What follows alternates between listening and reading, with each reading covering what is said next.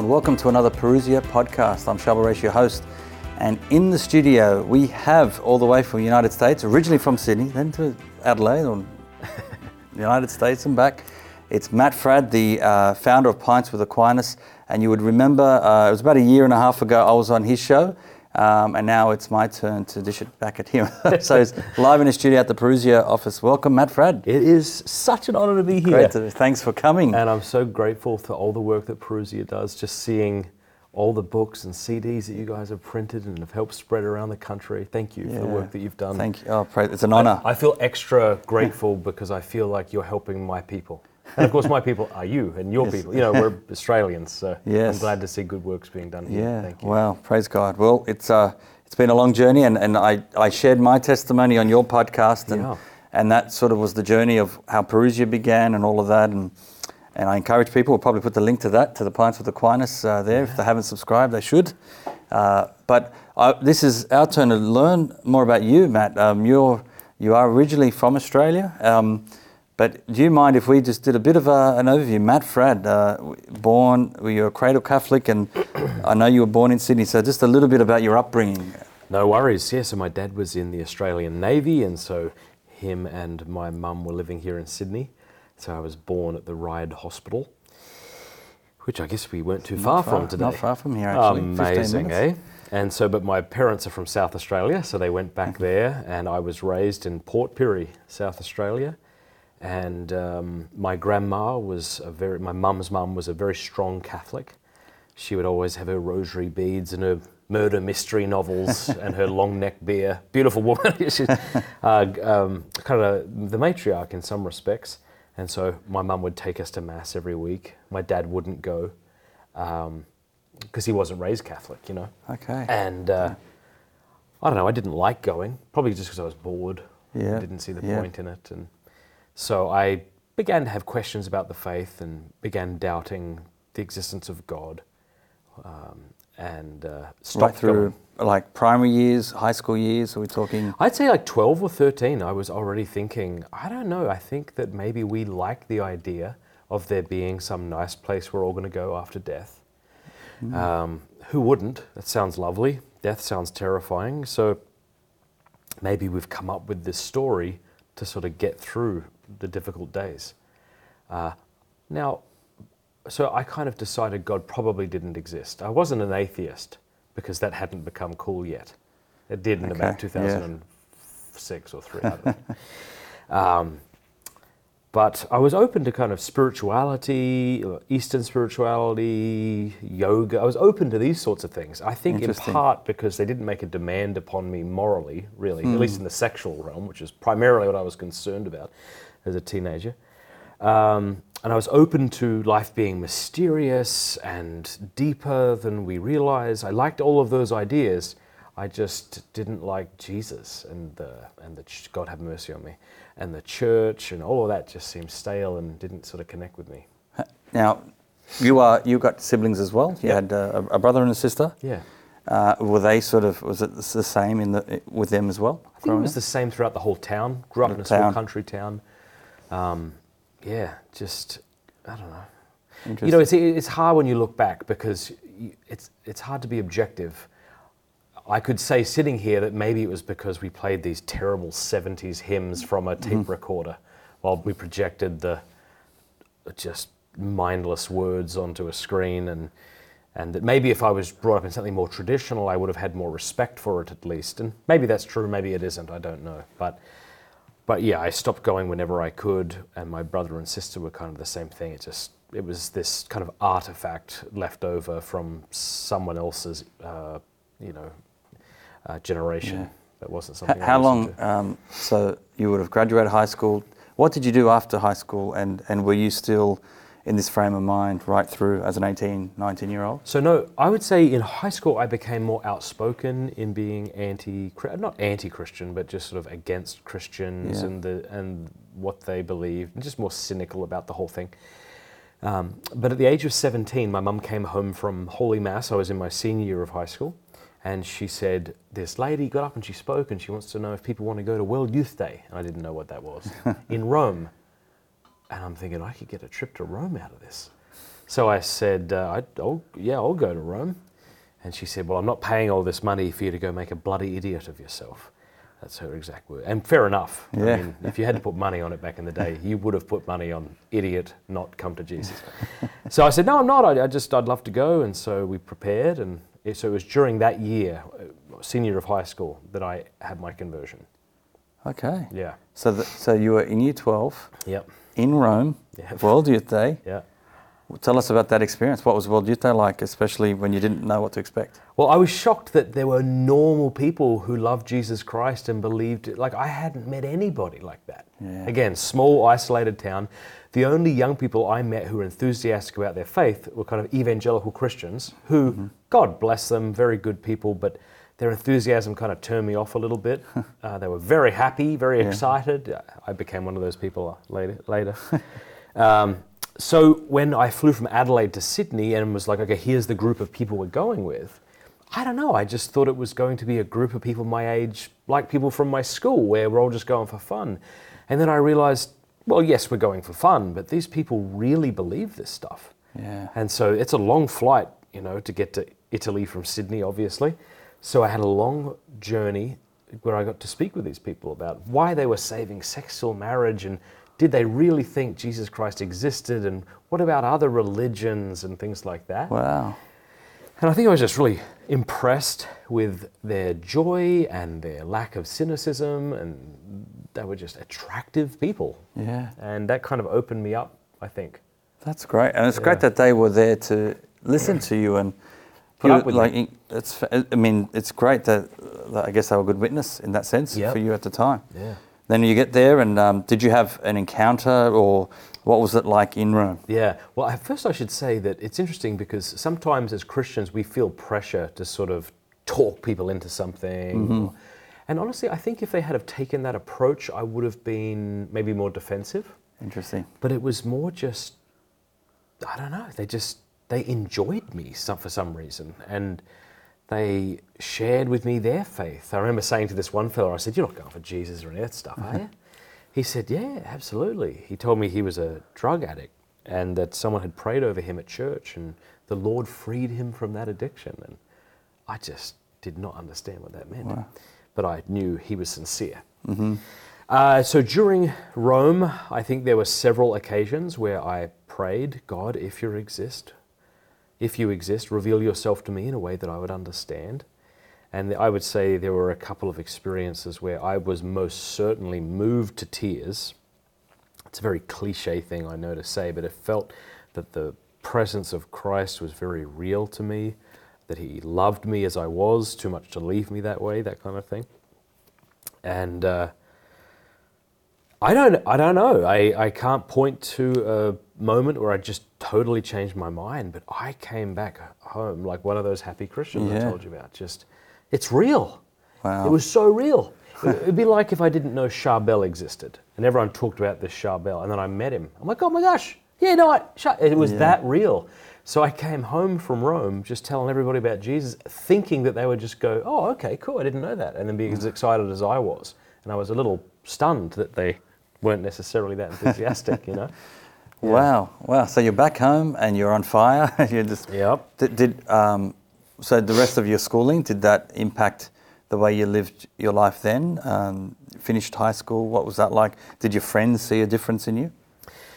So one friend of mine said it was like having a brother who went away to war and came back a totally different person. I remember him saying that. I certainly lost some friends, and I think people were quite turned off by how full on I was. Wow. So I'd go to the same classes, but with my Bible, and I didn't want to do the study, I just wanted to read the Bible. Or I'd skip classes, and I'd go hang out with the Blessed Sacrament, and the teacher would have to come and get me. Wow. So there was certainly immaturity there. But if you're not going to be immature when you're young, when are you going to be immature? And it was an immaturity in love, I think. It was That's like right. I was just head over heels with this Jesus. So at that point, I didn't want to do anything but do something for our Lord. So I thought, well, the priesthood makes sense because that seems like the most radical thing I could do.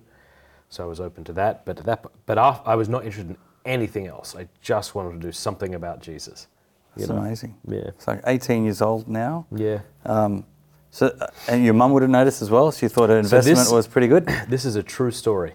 My mum started meeting with my bishop, Bishop Eugene Hurley, because she thought I had been brainwashed. Wow. Yeah. So I think she was grateful that I was happy, because prior to going, I was pretty sad, and I would do these very dramatic things like write suicide poetry, not because I was suicidal, I wasn't, but I was just looking for a reaction, and I was kind of angry, and I'd listen to a lot of very death metal, or at least not death metal, but heavy metal bordering on the anti-Christian. So, and I don't want to give the impression that I came back like this really mature, wonderful Christian. It wasn't that. I was as immature as I was before, and still had serious sins I was dealing with, and I think I was lying about certain things. So it wasn't like I went from sinner to saint. No, it was I went from someone who had no idea what life was about to it's real. It's actually real. I want to give everything I have to this thing. Praise God. Yeah. Thank God that happened.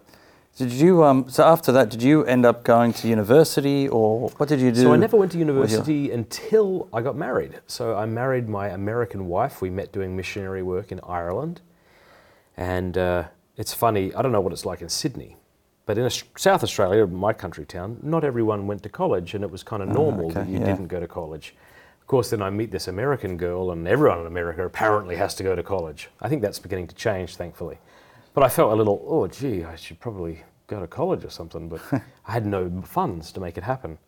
And it wasn't until I started working at Catholic Answers that they sent me to get my undergrad.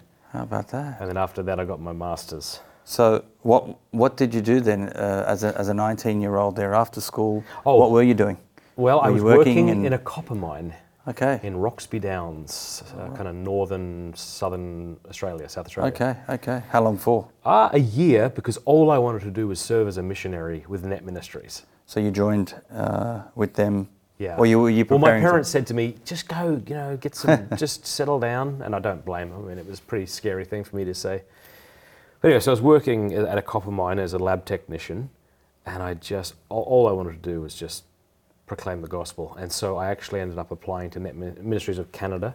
Wow. They said, you got to raise your salary. And I thought, I make a lot of money working in a copper mine. I can pay that now. When do you want it, Yeah, wow. So I went from making $1,000 a week to $100 a month. That was the stipend. Where, you'd stay in host homes and they'd feed you and everything. So it wasn't like you were going without.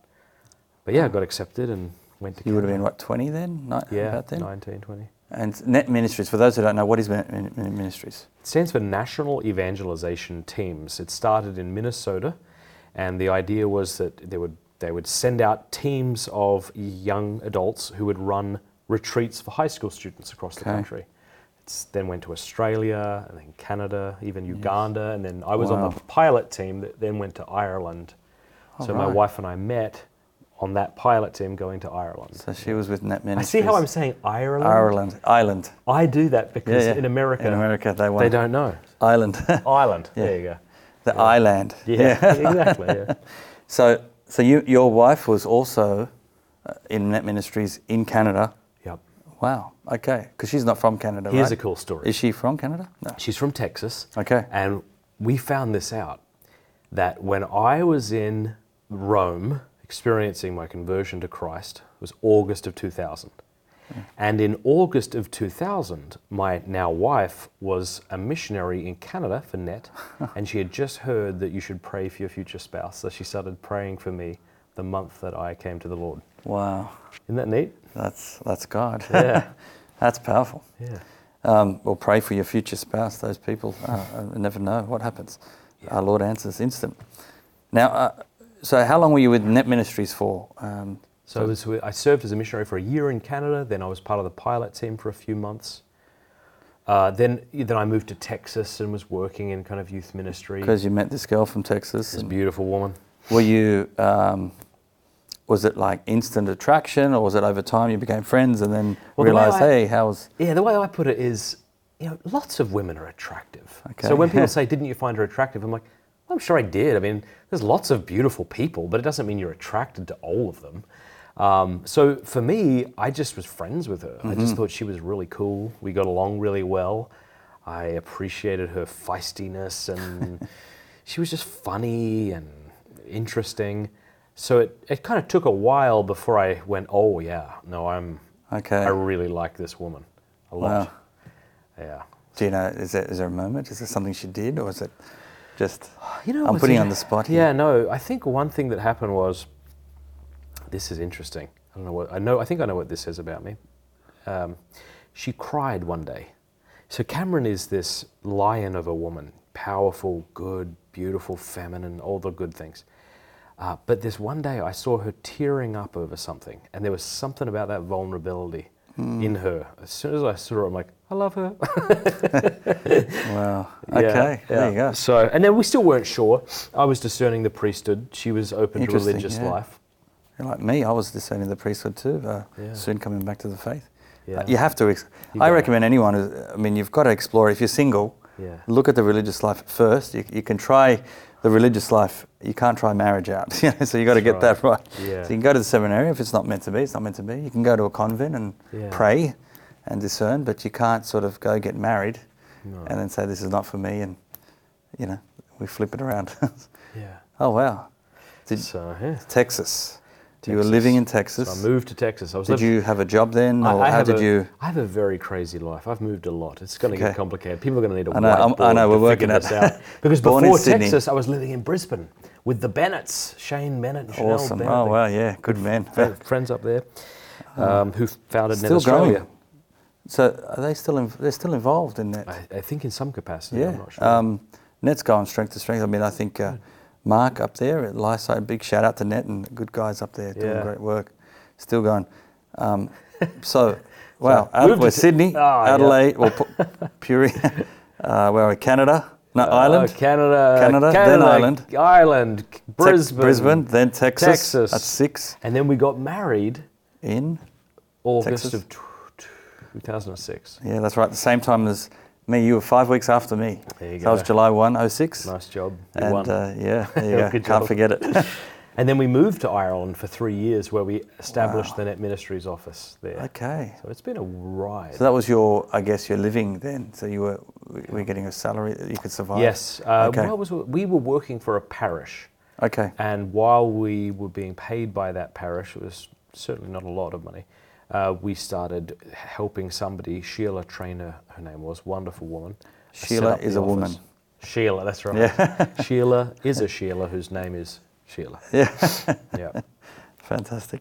So 3 years back in Ireland. What's Ireland like? Just to help people understand. We think of Ireland, St. Patrick, it's Catholic Ireland, but it has become fairly secular, very... I would say extremely spiritually third world and secular. Okay. Absolutely beautiful country. Yeah. And tremendous pockets of hope, I would say, scattered throughout the country, where there really are men and women who love Jesus Christ.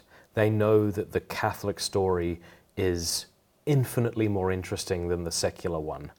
And I think with God's grace, it'll win out again in that poor country. But I'd say it's hurting terribly right now.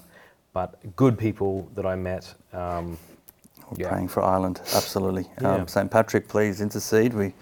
We can't lose Ireland. I think we've lost Ireland.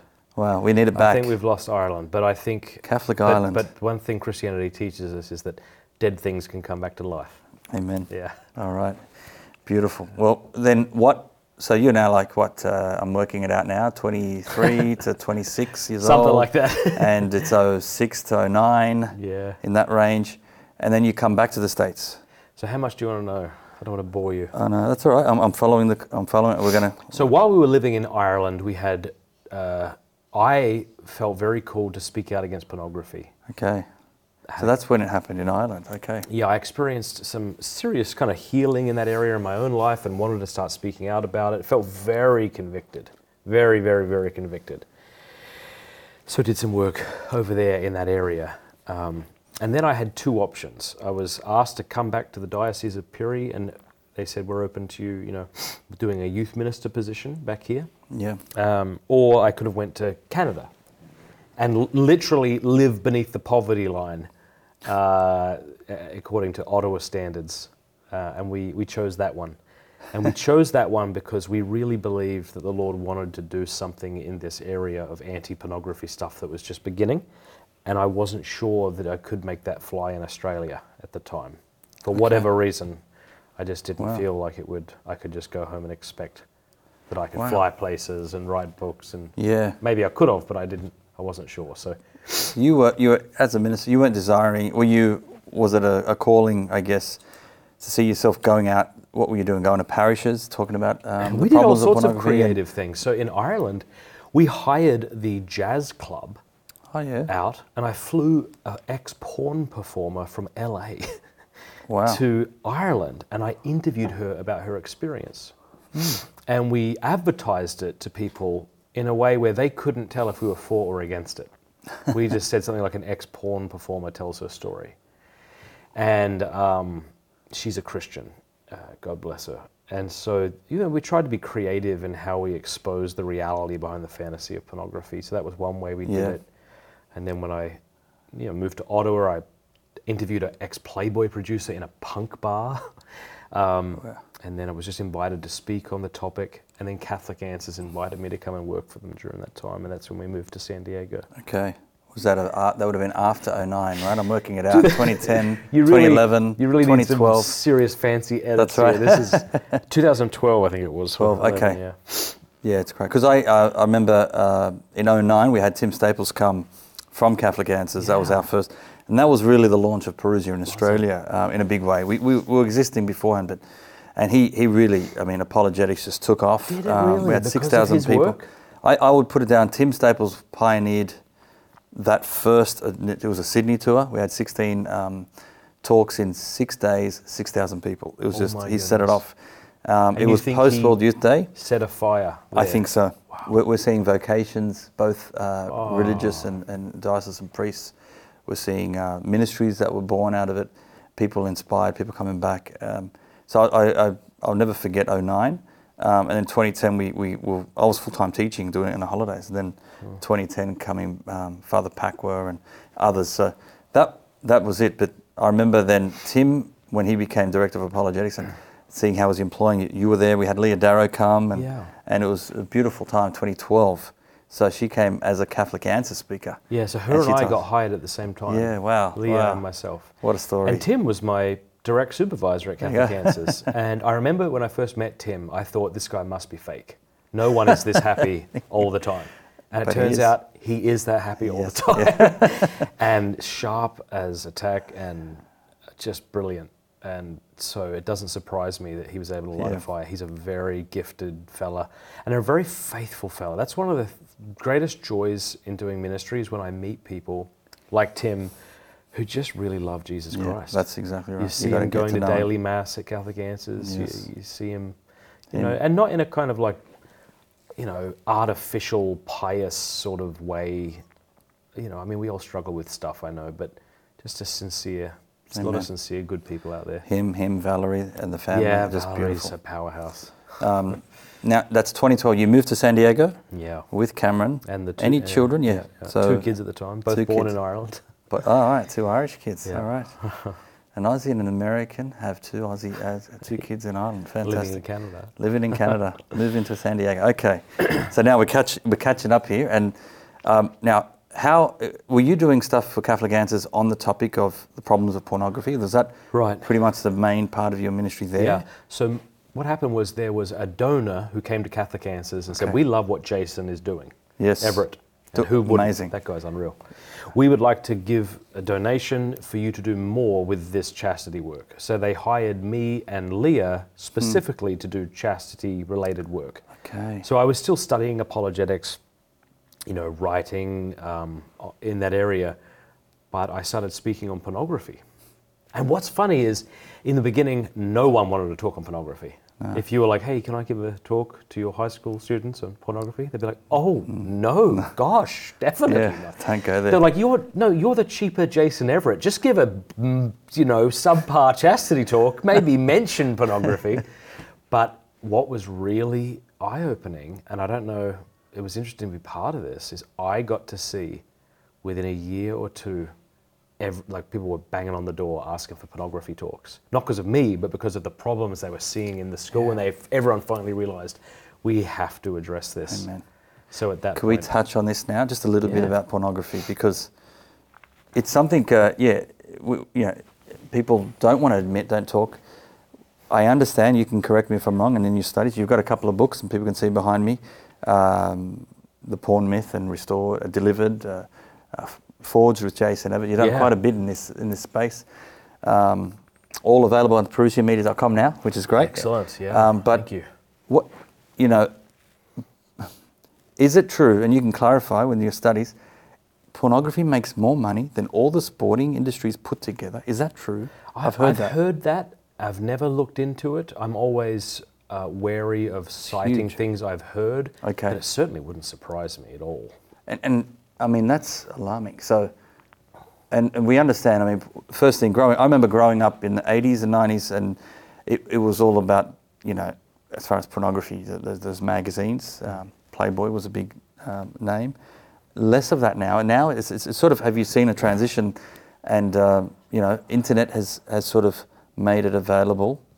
And now social media is just becoming almost like, we have a term, soft porn, but really what's going on now, everyone and anyone is just posing in ways on social media. They say they say with the advent of the internet, pornography became the 3 A's: affordable, anonymous, and accessible, in a way that it had never been before. And with that affordability, accessibility, and anonymity, it skyrocketed. And so, I think what we once called hardcore porn, we now just call whatever Hulu is pumping out or Netflix is pumping out. So in some ways, you're seeing some companies trying to mitigate exposure to pornography. Like I think Google has done some things to kind of curb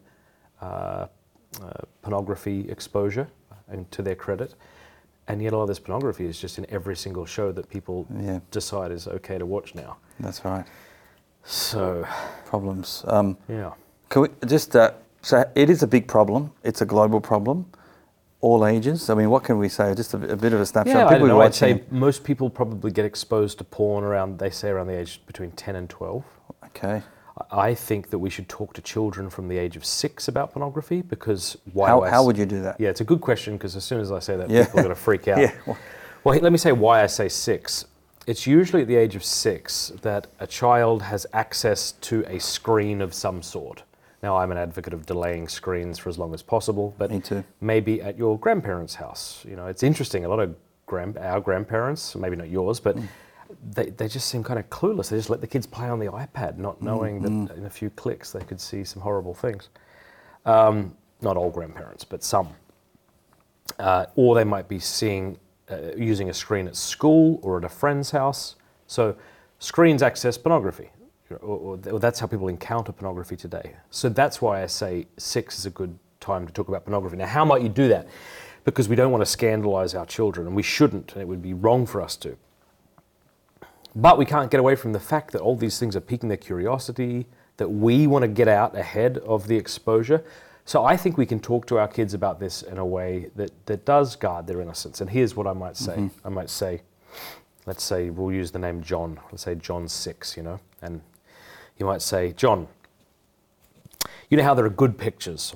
And he'll say, what do you mean? You say, well, like maybe comics or the photographs of the family. And he might suggest a few as well. Yeah, these are good pictures. Well, there are also bad pictures, and some of these bad pictures are called pornography.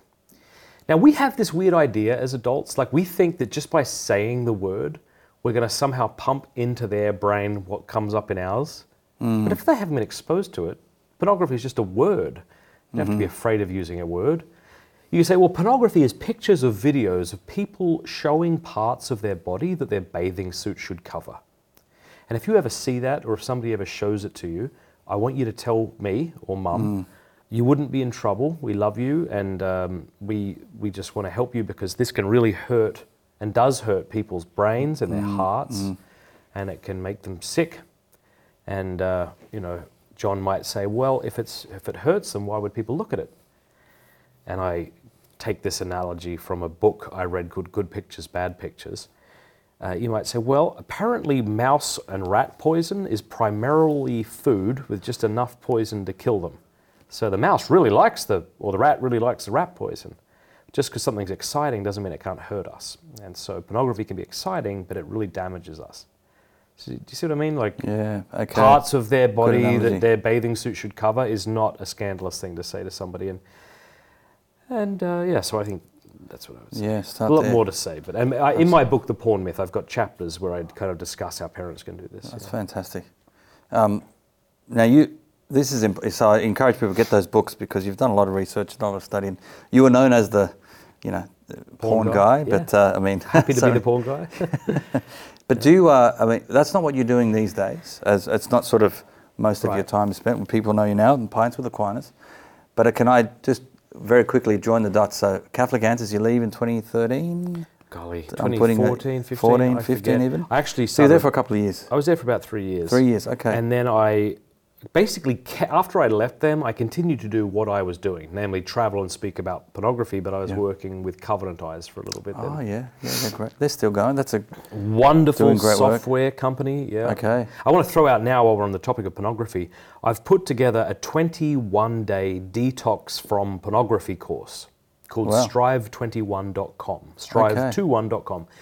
We've had over 40,000 men go through the course at this point. It's free, 100% free. And then every day you get a 3 to 5 minute video from me just sort of guiding you along in this 21-day journey.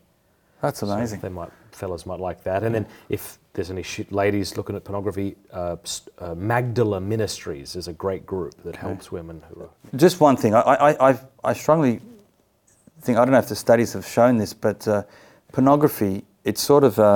it's hitting the pleasures. Does that affect other areas of your life? So, oh my gosh, I mean, we're talking not just in areas of sexuality though, in areas of the way we eat and recreate and consume things and entertainment and the way we hold ourselves and the way our lack of control in certain areas. I mean, is there any? Do you go into that? Or do people? Yes, I go. Tell into us that how so. In a big way in the book. Okay, porn myth. Yeah, the porn myth. Okay. So one kind of. We're hearing a lot more about dopamine these days. What is that? Dopamine is a brain drug or a neurotransmitter which incentivizes us to perform actions that are conducive to our survival. So in addition to its role in body movement, so if you know someone with Parkinson's disease, if they're taking a drug, they're taking a derivative of dopamine which helps their body move again. But in addition to that, it plays a key role in the pleasure reward centers of the brain. So without it, we wouldn't be as incentivized to win a game or eat a hamburger or have sex, But it's the overuse of this dopamine system that causes addiction, neuroscientists have said. And here's an analogy that I've heard that I think is really good. Imagine you're on the phone with somebody and you're chatting with them and they start yelling. Well, if they did that, you might take the phone away from your ear. As long as they're yelling, you can still hear them. If they start to speak normally, you won't unless you bring the receiver, the phone back up to your ear. So the analogy is this. When we look at pornography, it's as if our brain is being shouted at by dopamine. And if you do this with any regularity, a downgrading occurs in the brain. And so when you shut the laptop lid or put the phone away and go out in regular life, it's like this. It's like, I can't hear. Wow. So those things that used to bring me comfort and meaning and joy, they don't do it for me anymore. And that's why, this is a common experience of young men and women too. They feel the need to retreat back into their room, back into their private life so they can get another shout of dopamine. So yeah, it absolutely affects multiple areas of our life. And you're right, not just in regards to sexuality. Certainly pornography can lead to things like erectile dysfunction, premature ejaculation, the inability to climax with women who are hooked up with. All of that's true and sad and very prevalent, like way more prevalent than I think a lot of people think. I've given talks where there's been medical doctors in the audience and they have a light bulb moment where they finally realize why these teenage boys are coming to them for Viagra. But of course, sometimes the Viagra doesn't work because the problem isn't a matter of blood flow, right? So the problem isn't below the belt, it's between the ears. Interesting. Can you imagine what a terrible thing that would be to be a husband and you can't love your wife well? In multiple respects. Absolutely. So it's tragic. I think it just makes people boring and uninteresting, and their lives become increasingly sepia-toned and narrow and just ghastly and boring, which is why I think more and more people have begun speaking up against pornography, thank God. Wow. Yeah, absolutely, thank God. But I would say, like, I know you always run the risk of whatever when you're trying to promote your own book, but I'm going to do it. So the porn myth, 100% of the royalties go to help sex traffic victims in San Diego. I've never made a cent from the book, from royalties. They gave me an initial down payment to write the book, but after that, all the money, whether they get it on Audible, ebook, whatever, it all goes to help this group called Children of the Immaculate Heart in San Diego. Wow. So I just put that out there because what I'm about to say is get the book, but it's not so I can make money necessarily. But I did a lot of study, and there's about, 40 or 50 pages of, it's really well researched, and it's a non-religious book. I don't talk about Christ or the church. There's no scripture. Not because I don't think that's the most powerful argument. I think it's good to have religious arguments, but I just wanted to write a book where you could give it to a non-believer. Yeah. And this was driven home to me. Recently, I was in Minnesota at a coffee shop, and I see this girl who, she's got blue hair and ripped jeans and an anime shirt, and I'm looking at her, and she's reading my book. And it turned out that was just part of the book they had to read for whatever their health class was. Wow. And it was a secular school. It would never have gotten in there if it was a religious book. Very true. So, who published that? Ignatius Press? Great job. Yeah. Well, so Ignatius Press was shout out there. We'll put links. Those in America, please get the book. Amazon will be all over the place. Yeah. So, okay. We'll make sure there's all these links. Sure. Do you have all your books on your website? Like, are there links to... Not really. No? You thought about doing that? It's kind of lazy of me because I guess, I mean, it's all on Amazon. You've done quite a few, though, more than... So how many books have... I mean, we've got a few here. Well... And I don't think I've got all of them. I've co-written some books, like with Jason. The two main books are The Porn Myth and How to Be Happy, I would say. I think that's it. What's Delivered and Restored about? Because you wrote those two. Yeah, see, these are quite old. Delivered is just it's a collection of stories of men and women. Remember Audrey Assad? Yes. She's a musician. So her story's in there. Yes, and other fantastic. People. They write this story about how they overcame pornography. Yeah, so it's just like, I forget how many, 10 or 12 short stories of women and men talking about, and even a porn performer, a former stripper in there, talking about how they broke free. Fantastic. And then Restored is a book of stories from wives talking about the kind of betrayal trauma they experienced because of their husband or significant other's porn addiction. Because we realized that was something that really wasn't being discussed. Yeah. So. Wow. And then Forged with Jason Everett. That's another. Is that a 30-day challenge? That is a 33-day. 33-day. Yeah. Fantastic. So the way that came about is I wrote a little book for Lifetime, and I forget what we called it, but it was a book on how to overcome pornography. And they said, we're no longer going to stock it for whatever reason, and they gave me back the rights. And so then Jason and I got together. So I brought what I had written, and then he added a lot. Wow. And then... What a combo. But here's what's cool about Forged. When you buy the book, it tells you to text a number or text a word to a particular number. And then for those 33 days, you get videos from excellent Catholics every day speaking about the topic we address each day. So Father Jacques Philippe, Sister Miriam James, Father Mike Schmitz, like you're getting these videos for free in addition to this. So it's kind of neat. Praise and God. That was all Jason's doing. He is such a bright guy, and he's so laser focused on this topic of chastity. So that book would not exist if it weren't for him. You know, he came in 2011 under Catholic Answers. He had his signature talk. He had one or two. He had, I think, option of 3 talks. And we just said, can you speak on pornography? Because he did videos on it. And he said, look, it's not one of my talks. Let me pray about it. And he actually, we insisted, we just want to, it was 2. It was one on dating, one on pornography. And he did both. He agreed. He prayed in front of the Blessed Sacrament, as Jason does, and then just comes back and says, the Lord wants this. And he prepares a brand new talk. It's called The Porn Detox. Right. He gives it for the first time in Sydney, St. Charbel's, back in 2011. And we now have it on our YouTube channel, and it's helped hundreds of thousands of people.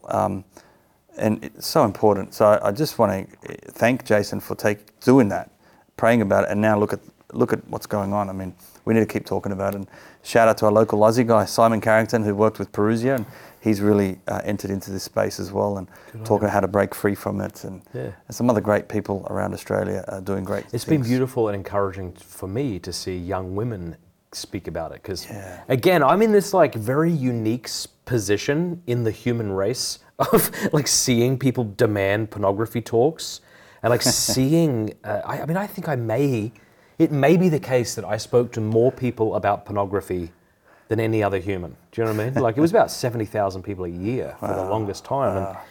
And that's a strange kind of thing. But I remember I'd be speaking at colleges, and I'd have like 3 women come up to me independently saying they wish there was something for women, but they'd whisper it. And fair enough, I understand why they felt that way. But the good news is we're seeing more and more women take the initiative, which is really what women who are struggling need. Because Audrey Assad put it well. She said, when men struggle with porn, it's like they're all in a prison cell, but at least they're together. You know, how many days have you gone, or how long have you been? She says, for us women, it's like we're in solitary confinement and we don't know that anybody else is struggling. Wow. So I think one of the things Audrey did and what other women are now doing is giving women a voice. Praise God. That's really been God bless her. Beautiful. Can we transition now? Your involvement, say, St. Thomas Aquinas, you have a love for St. Thomas Aquinas and philosophy.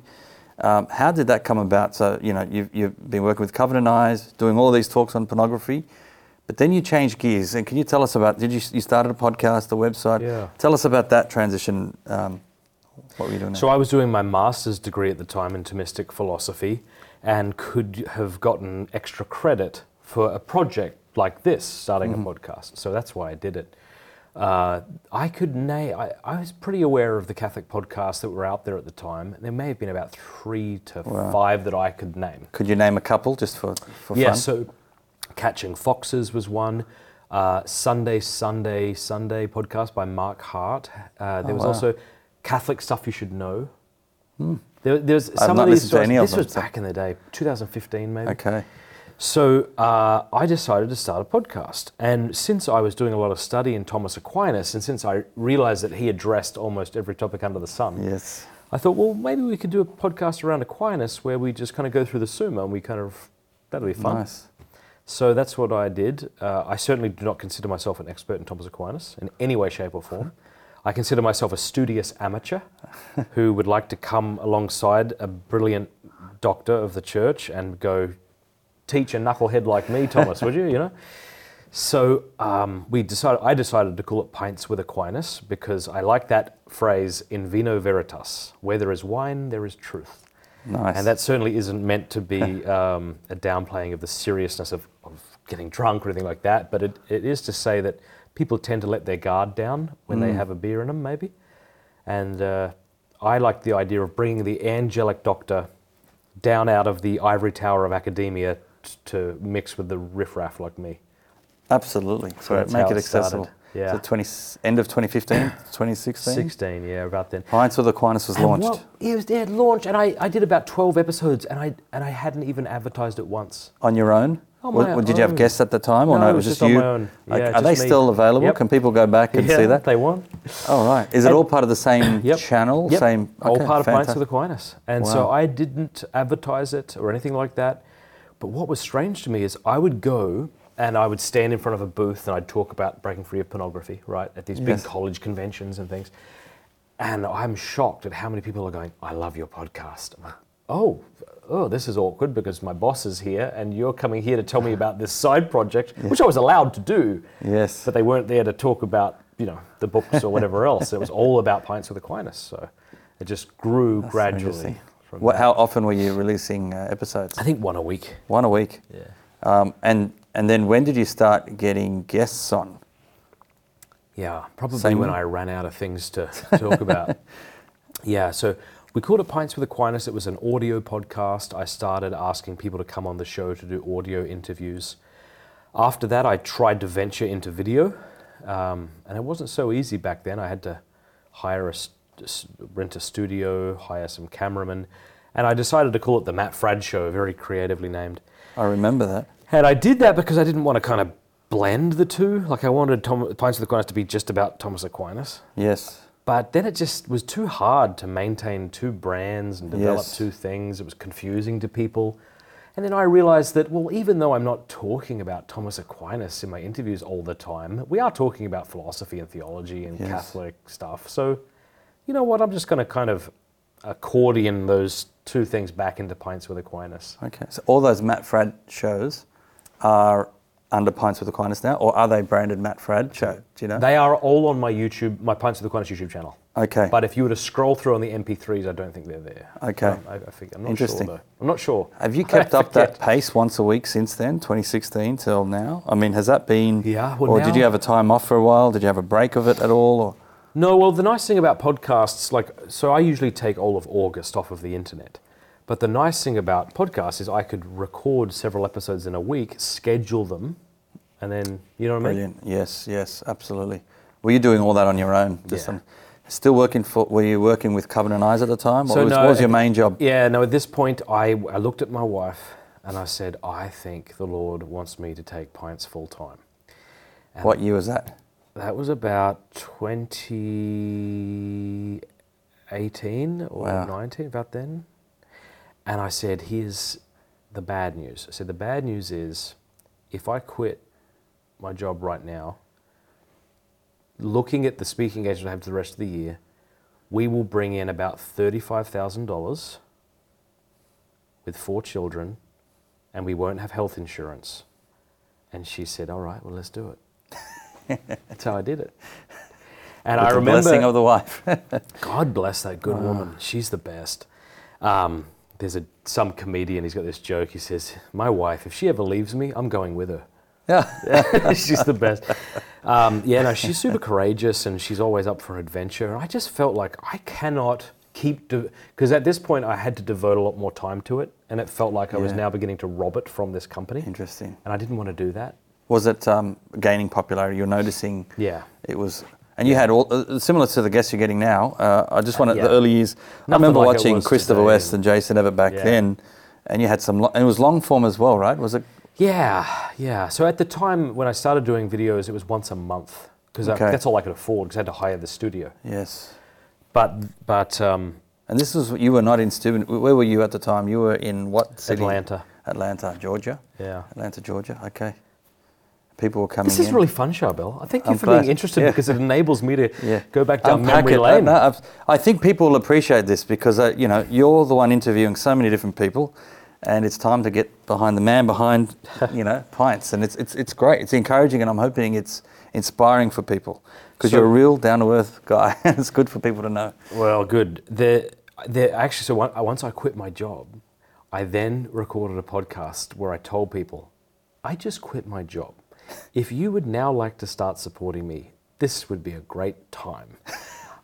Obviously it would have been underhanded to ask people to support me, see if it worked out, then quit my job. That would have been unfair. Yeah. So I quit my job, then made the announcement, and we prayed. And people were so kind. They just stepped forward and said, I'm happy to give you $10 a month. And so things started to build. We were able to get more equipment. I mean, long story short, we moved to Steubenville. When was that, and why that move? We wanted to have intentional Catholic friendship in a way that we weren't experiencing it primarily due to long driving distances. In Atlanta, I don't know what it's like in Sydney, but you'd have to drive 25 minutes to see a friend to go to the... Yeah, that's normal, yeah. Whereas now I'm in Steubenville, all my friends live on my street. If someone lives 2 streets over, that's a bit too far. So we just wanted to... Was that 2019? We moved after COVID. I was after? Oh, wow. So 2020, I think we moved, or 2021. Okay. So kind of in the midst of COVID wow. lockdowns. And then that's an interesting time for you to quit your job, about a year and a bit before COVID. Yeah. No more speaking? Were you doing anything on your own? So here's what was weird, right? So I quit my job. I'm looking ahead. I've got about 35 to 38 grand we can make this year for our family. We don't have no health insurance, right? So that's a big deal in the States, right? Especially when you've got a sick wife, who I have a sick wife. She's a good woman, but we have a lot of medical bills. Are we able to touch on that? I mean, just if you want, what is the condition she has? She has all sorts of things. She's talked about this publicly, so yes, I'm not... It's on your show, I think you have a show. So I'm not divulging anything. She wouldn't want me to, but she unfortunately had to have a hysterectomy. She nearly died. She had a septic infection. She was in the ICU for, I think, a couple of weeks and in the hospital for a month. We weren't sure if she was going to live. Oh my goodness. And then just has a lot of things. Like she had Lyme's disease, and then she a whole EDS, whatever that is, and Pott's disease, which I think has to do with blood pressure. So she'll dislocate. Like she'll kneel for the Eucharist, and this has happened more than once. Her knee dislocates while she's kneeling. Wow. If that happened to me, you'd have to carry me out crying, but she just puts it back in. I guess the more you dislocate something, the easier it is to put back in. So she has a lot of health issues. That's still happening till today, so this dislocation happened... I don't want to speak too soon here. Okay. But let's just say she's on a particular diet that seems to be beneficial. I won't say more than that because I'd hate to go home and realise, it turns out it's not doing so well. Okay. At this, last I know, she's doing good. Can we ask people to pray? I would be very honoured and grateful if people would pray for my good wife. Yeah. She suffers really well. She does. She just suffers well. Sometimes people see her and she seems fine. And sometimes she is fine. But then there are days where she was just on the couch. She can't move and all of her joints hurt. She said she feels like the Tin Man. Wow. And she just needs oil in all of her... Anyway, why did I bring that up? So... It was a difficult time. You're moving to Steubenville as well. Yeah.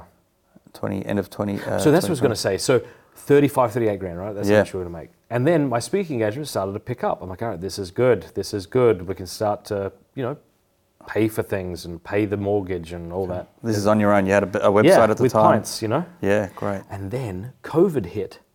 And then all of my speaking engagements got cancelled. But it was during that time we decided to invest in a marketing firm anyway, and it turned, even though we were afraid because we had no money left, and it turned out to be the best time we could have possibly invested in online marketing because that's when everyone went online. And I would say at that point, Pints began to take off more, probably exacerbated by COVID lockdowns. Yeah, praise God, the timing, you were there to really do that. And I remember watching it right through COVID, and that's really appreciated, and all the guests you had. And I actually loved a lot of... What's interesting is that you sort of reminded people, at the time, I think, I remember a few years ago, all the online marketing would say, social media, people have a short attention span and you need to have just short clips because people can't retain it. But that was, you broke through all that and you said, 3 hours, 5 hours, and people watched them. And I imagine it'll be interesting to know your watch time statistics, but people were appreciating the long form. Let's do it. Okay, he's going to find out. It's wild. So watch time. But I will say, though, I stole Joe Rogan's idea. This is not my So you brilliance. Inspired by Joe Rogan? Can we say that? Well, I mean, I inspired by him in the sense that he did long-form discussions, and I just loved the idea. I said, check this out. In the last 28 days, people have watched Pints with Aquinas collectively for 1.5 million hours. 1.5 million hours in 28 days. Yep, and we've had 4.1 million views. Isn't that wild? Yeah, just in 28 days. Yeah, in 28 days. Praise God. So, I mean, it certainly wasn't an original idea. I saw Joe Rogan doing it, and I thought, I love that idea. And part of the reason I liked it is it's less effort. We're not trying, You're not trying to fit in a certain time. Before podcasts, if you'd go on the news or if you'd go on Catholic Answers or EWTN, you had your stock answer to a question you were kind of sure you were going to get. Be that about contraception or praying to Mary. Mm-hmm. And people's stock answers tended to be really good because they'd crafted it really well. Yes. What I liked about doing Pints with Aquinas with these guests was I was trying to break them out of that kind of and just let us talk like humans over a beer. Yes. Let's just talk. And that comes across. I mean, you do a great job of that. I mean, you did that with me and just with so many guests that you make them feel at home. And, I can say on camera what happens off camera, but the way you offer hospitality, you can either have a whiskey or a coffee or some chocolate or a cigar if you choose, and it was just it just felt like home being there, and it was relaxing. And I remember I like how you sort of before you press record, we don't do too much chit chat. We let it all happen naturally on camera, and you deliberately wanted that because it needs to be natural. Yeah, It was great. Don't you think? I think that, why is it that people often, not always, but why is it that people might say, I'd rather listen to a conversation than an audiobook? Yeah. Which is interesting, right? Because you think, well, surely you'd rather listen to an audiobook. This has been thought out, well written, crystallized thoughts. It's gone through an editor. And of course, many times people would prefer to listen to an audiobook. But there's a joy from conversational podcasts that you don't get in an audiobook. And for me, it's seeing people think and process things in real time. Yes. And they're not doing it as good as they wish they did.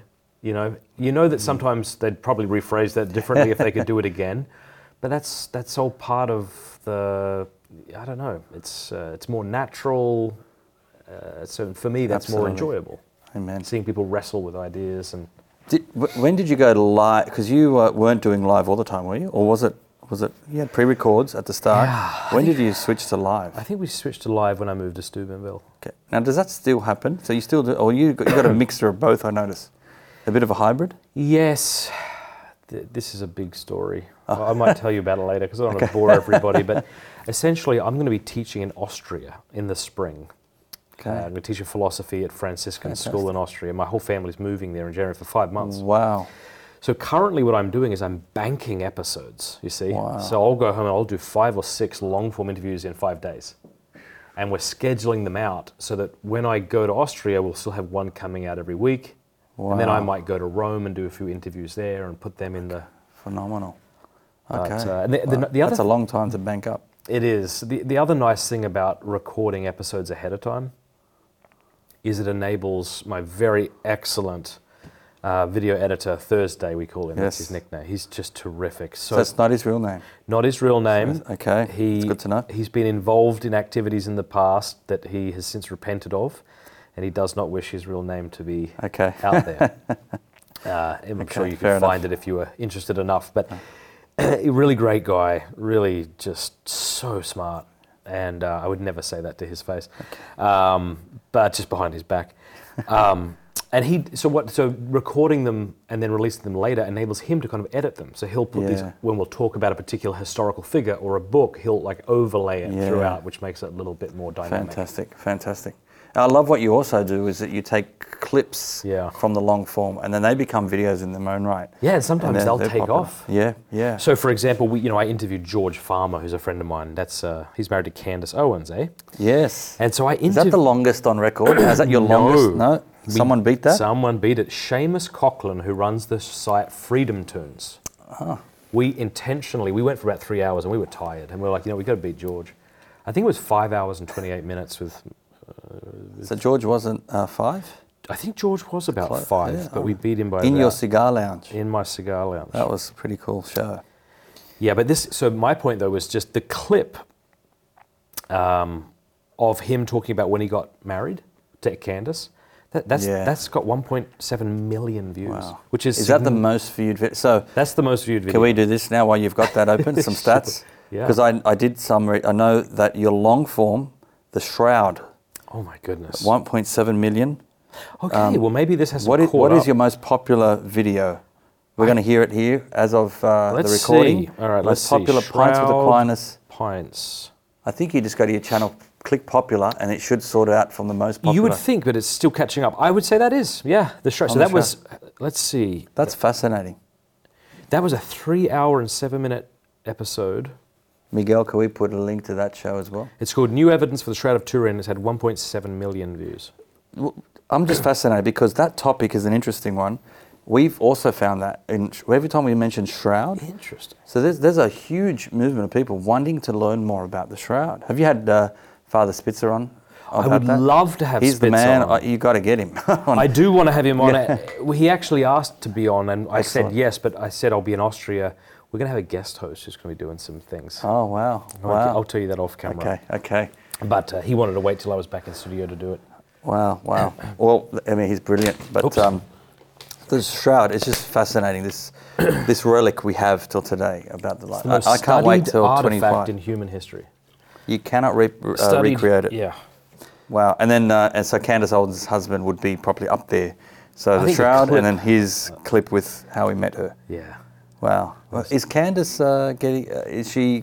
she's Is she open to becoming Catholic, or where is she at her faith? Well, can we say this on camera? Well, I wouldn't want to speak for her, but I think what she has made public, at least, is that she reads Scripture with George. Beautiful. She certainly has gone to Mass a few times with George. That God and Christ are a big part of her life in a way that they weren't when she was younger. So, have you invited her to come on Pints? I have not. No. Not because I'm open to that happening. I'm sure she has other things to do too. She's a lightning rod, isn't she? Amazing. A good voice out there. Just thank you for doing that. Pints with Aquinas. The amount of people that say they've been moved, the amount of conversions that are happening, Protestants just stumbling across your show out of curiosity, and then just your approach, non-judgmental. You go where people are scared to go, and sometimes we sort of sit in camps and we pick. It's very polarizing still, unfortunately, where you pick: are you for or against Trump? Are you for or against Pope Francis? Are you for or against the Democrats, the Republicans? It's like we have to box people, and if they're for something I don't like, then I don't want to speak to them for the rest of my life. Yeah. I don't want anything to do with them. And so that's really caused this rift, and Satan, of course, is behind all this. But you've done something where you've pierced through all that. I don't. Do you think? I don't know. I think you've done it in a great way, where you've had all sorts of people on there. Now, some might think they're probably still caught up in their way of thinking, that they probably disagree with what I'm saying. But I think you've got such a variety on your show, and you want to also be as loyal as you can and authentic as you can to your faith. So it's important. But yeah, I just love how you went to places where people weren't willing to go, especially within the Catholic Church. Okay. We try to stick to the ultra safe place, or our own flavour of spirituality, whatever that is. And so thank you. Keep going. Yeah, thanks a lot. I'm holding in my hands just a couple of books which I'm excited to announce on this recording. You haven't seen this, but the first time you've seen, for the first time, now available in Australia, thanks to En route, Does God Exist? Matt Fradd and Robert Delfino. I'm going to tell people about this, can I? Please. I tell people about this book? Please do. What is this about? So I wanted to write a Socratic dialogue. So if people ever read the dialogues of Plato, it's a sort of back and forth between Socrates and some interlocutor where they discuss a particular virtue or something.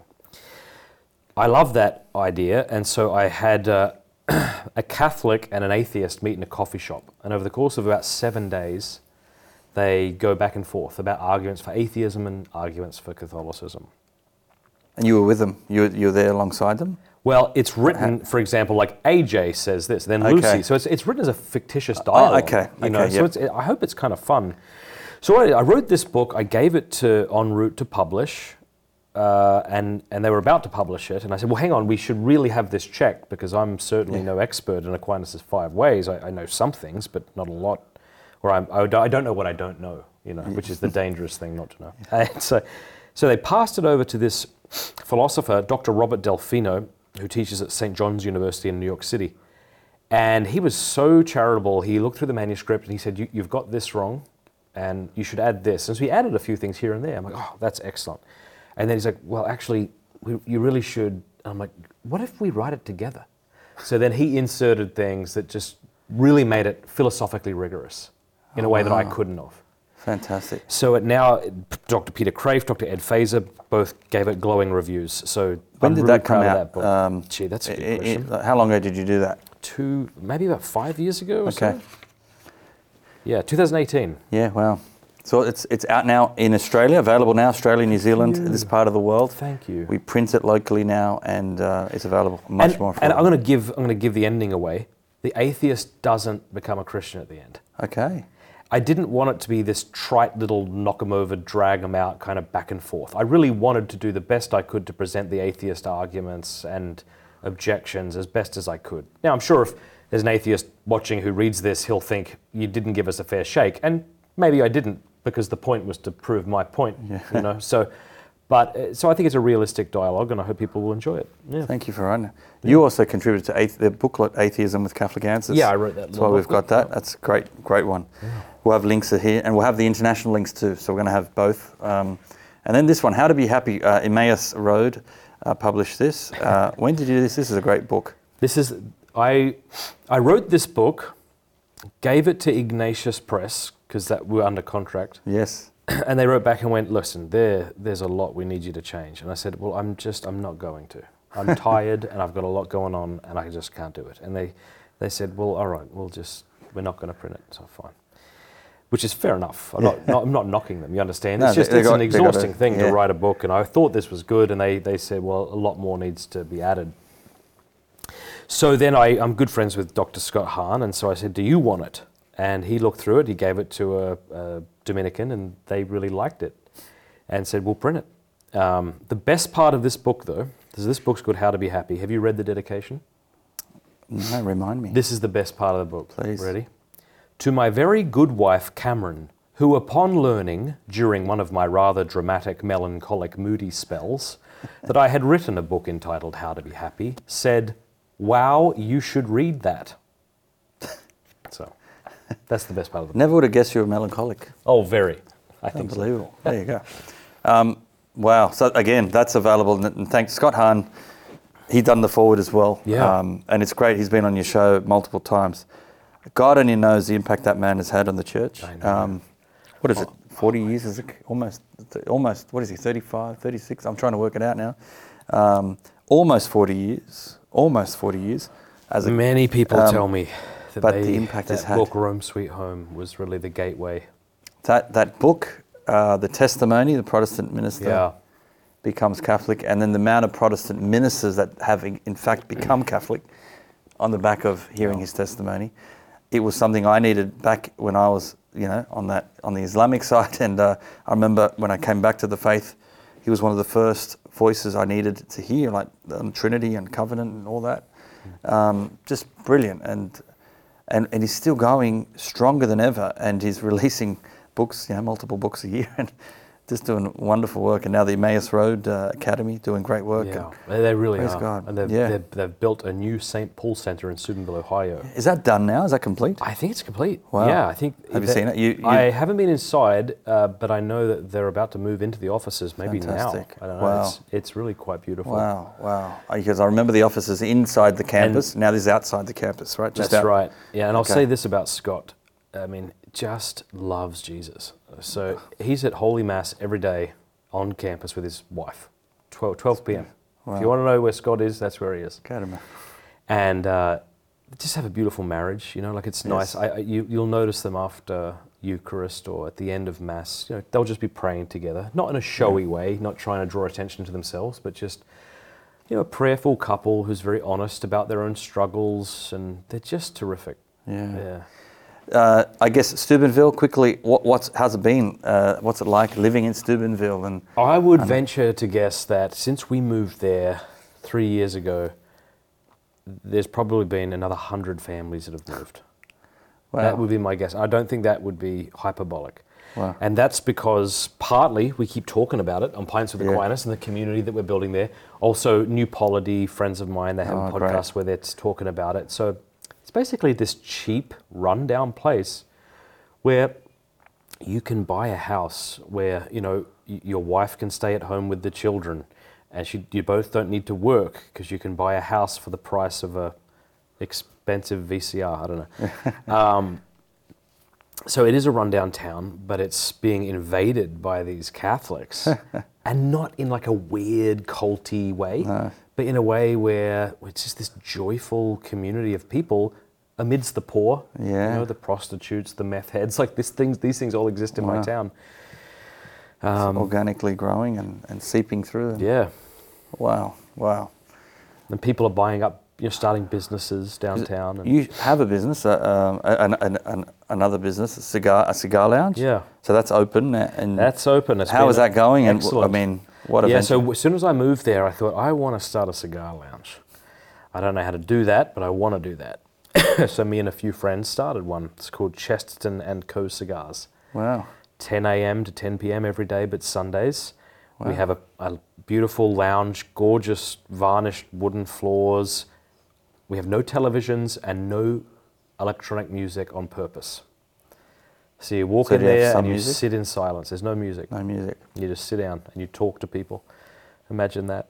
And then occasionally we'll have people come in with a banjo or with they'll play some music. You supply the cigars. You have a supplier. Yeah. We got a wonderful general manager, Matt McCloskey, who knows more about cigars than I will ever know about anything. And he's just wonderful, and we got a good selection of cigars. We're actually coming up with a Pints with Aquinas cigar soon. Wow, exciting! March. Okay, it's beautiful. It's really lovely. I'll show it to you. All right. And it's when I first heard that we wanted to do something like this, I thought, oh, this better not be like a subpar. But hey, at least it's ours cigar. No, it's one of the best cigars I've ever smoked. And our general manager agrees too. He said he hasn't been that impressed with it. And I don't know why I'm talking about cigars as much, but if you're ever in Steubenville, come and have a cigar. Fantastic. And then the Gill. Yeah. The Gill, that's a newspaper that you're distributing to. Yes, so it's called the Gill. I think Gill, is how it's pronounced, and it's a quarter of a pint. That's what that means. It's like a liquid measurement, right? A measurement of, So basically, this is a newspaper that people who support us at mattfradd.locals.com. That's how people support our work. As soon as they become an annual supporter at mattfradd.locals.com, they get a lot of different things in return. One of them is a newspaper that we ship to their door 4 times a year, and we pay for shipping, even if you're in Australia or New Zealand or Antarctica, wherever. There you go. Any donor around the world will get a physical paper. Yeah.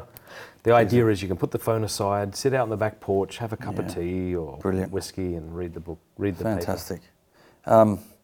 Finally, I just want to, you're introduced in your bio as a Byzantine Catholic. Uh-huh. So you were brought up as a Roman Catholic. Yep. You've officially become now Byzantine or Ukrainian? Is that the same? Yeah, it's the same. Can you explain that? Well, Byzantine is sort of the umbrella of the different Eastern churches, I suppose. Why did you do that? Well, when we lived in Atlanta, we started, it's a long story, but I started getting introduced to Eastern Christianity, exactly. And we started going to a Ruthenian Byzantine church while we were there. We went for 3 years. The kids all received their sacraments. Wow. My beautiful son Peter the 2 things he was eating was breast milk and Eucharist. What a beautiful thing. Because that's right. Can you explain that? So from baptism you can receive... The more ancient tradition is that people were chrismated, baptized and given Eucharist as babies. Yeah. So some people will say, I think the Western argument, and I'm not saying there's nothing to this because Thomas makes this point, you should be able to at least understand or basically understand what you're engaging with before you are given Eucharist. Yes. But the Eastern response to that is, well, fair enough, but I don't need my children to explain nutrition to me before I feed them. So our kids all received Eucharist, and we're all chrismated is the kind of Eastern word for the mystery of confirmation. And so it was like we were very much at home there. And then when we moved to Steubenville, we started attending a Ukrainian church often. I went to Ukraine twice during the war with a priest friend of mine where we offered aid and raised money to help. He's been on your show, right? Yeah, Father Jason. Yeah, married man. Yep. So that's a distinction in the East. Married men can be priests. That's right. Yeah, wow. But the bishops are not married. No, okay, good. So then I just felt called to write to my bishop, and now I'm officially, canonically Ukrainian Catholic. Yeah, wow. You could be one day called to be a priest. Who knows? Yes, I could, yeah. As a married man in the Ukrainian church. Is Trent Horn, he's a Byzantine Catholic too, is that correct? He was attending a Byzantine church for a while, but he's Roman Catholic. He's Roman, okay. I think they go to a local Roman parish now. Okay. My wife is Melkite. It's a funny story. I remember when a priest came and we were going to the Melkite liturgy and we were carrying the kids Holy Communion, but we were baptized in the Maronite, right? So they didn't have Holy Communion. So the Maronites confirm and baptize, but don't give Holy Communion. Okay. And he just said, are they baptized? And we said, yeah, they're baptized. And he gave them communion. No. But they haven't had Holy Communion. But in his mind, he just thought baptism meant all 3. Yeah. Assuming that's it. And it was just a funny sort of, wow, okay, so when those in the Byzantine world say baptized, that means it's a package deal, all 3. Trifecta. Which is beautiful. But yeah, it can be confusing these days because you've got so many different ages and it's up to the diocese. We've got confirmation, not only at baptism in the East, but you've got pre-Holy Communion, you've got grade 5 in one diocese in Australia, we've got grade 6 in another. In America, it's grade 8. It's just, about 4 or 5 different places. And it would be nice as a Catholic family, if we can somehow synchronize. But that's, I mean, we've got the local churches. But yeah, beautiful. I think, the East, if people haven't been to an Eastern Rite liturgy, do encourage them. Can they go? And that's something people can do, right? Any Roman Rite, yes, of course, can go to any Eastern Rite. So it's important to liturgy. say that, eh? So when we talk about like the Roman Catholic Church or the Latin Catholic Church, we're referring to the largest church within the Catholic Church. 98 or something % of Catholics are Roman Catholics. Wow. So Ukrainian Catholics are as much Catholics as Roman Catholics, but they just have the Eastern kind of tradition. So a lot of Eastern Orthodox came back into union with Rome sometime after the Protestant Reformation. Some never left. But anyway. Yeah, so it's not Eastern Orthodox. No, that's right. Yeah, so anyone can attend to fulfill their Sunday obligation. Encourage if they everyone want to do it. Yeah. Finally, thank you. You're on tour at the moment, and you'll be speaking with Jason over the next couple of days. You just had a great session with over 300 women this morning, and then great. Tonight we've got the men. But just a final thought from you. What would you like? I mean, what your sort of final words here? Encouragement. First of all, how can people? We've got the Pints with Aquinas podcast. There is a website. Is it literally Pints with Aquinas? So we'll put that in. Is that it? Pintswithaquinas.com? Yep. We'll put that in. And then those people who want to support you, go to the same website. Is there a way of supporting? Yeah, they'll find it on there if they want. Yeah. Just final words of wisdom from Matt Fradd. I'll give you the wisdom that I want to hear, not the wisdom that I've imbibed and lived perfectly. But I want to love Jesus. I want him always to be on my heart and in my mind. I want to read the scriptures more than I listen to news media. I want to be concerned about the things I have authority over. I don't want to be concerned about the things that I have no authority over, like wars that are taking place and corruption that might be happening within whatever institution. I mean, some people might need to know about that. They might need to do things about that. But much of this stuff we don't need to know about. And it just takes us away from the things God has put us in charge of. So I would like to be the kind of man who loves Jesus Christ, puts him first and foremost, and then loves my wife and children well. That's the kind of man I want to be, and I think that's the kind of man and people watching, they should be that. Praise God. Yeah. Thank you. Pretty simple. Words of wisdom from my friend. I think that's important. I think we can have an impact if we do what we can. So thank you. Yes, all the way. It's lovely to be have here. you back. Honoured to be here. Thank you for inviting me. I'm very honoured and grateful to be back in Australia. Yeah, so good to have you. Thanks. All right, praying for you. Please keep praying for Matt Fradd and Pints with Aquinas, and may it go from strength to strength and keep having that global impact it has been so far. That's another Perusia podcast. Make sure you subscribe to our channel on YouTube and all the podcasting platforms. Please share with your family and friends. Thanks again. And that's another Perusia podcast. I'm Charbel, your host. Till next time, God bless.